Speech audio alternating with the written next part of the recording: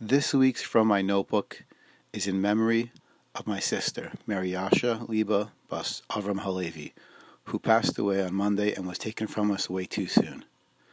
In this week's Parsha Bechukosai, we read about the famous curses that God said would befall the Jewish people if they did not keep His commandments.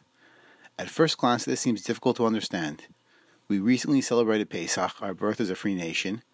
We are in the middle of Sfiras HaOmer, a time of deep, concentrated introspection, and we are rapidly approaching Shavuos, the pinnacle of our history when we were married to Hashem and inherited our birthright, the Torah.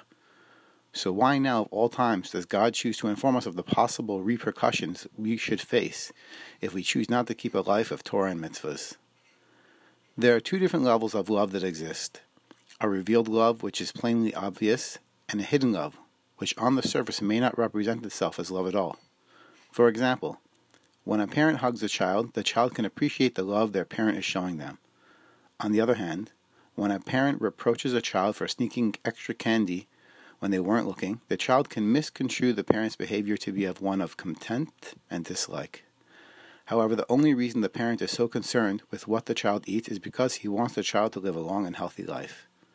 One time the Mittler Rebbe, Rabbi Dov Ber, was traveling and lodged in a nearby town for the Shabbos of Bechukosai.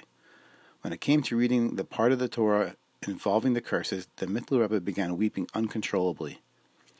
Some of the Hasidim approached the Rebbe and asked why he was crying so sadly.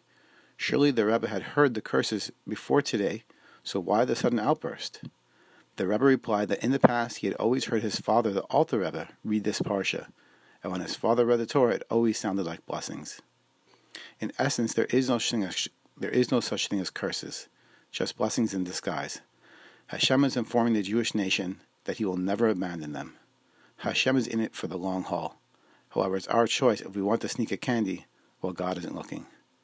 Wishing you all a wonderful Shabbos.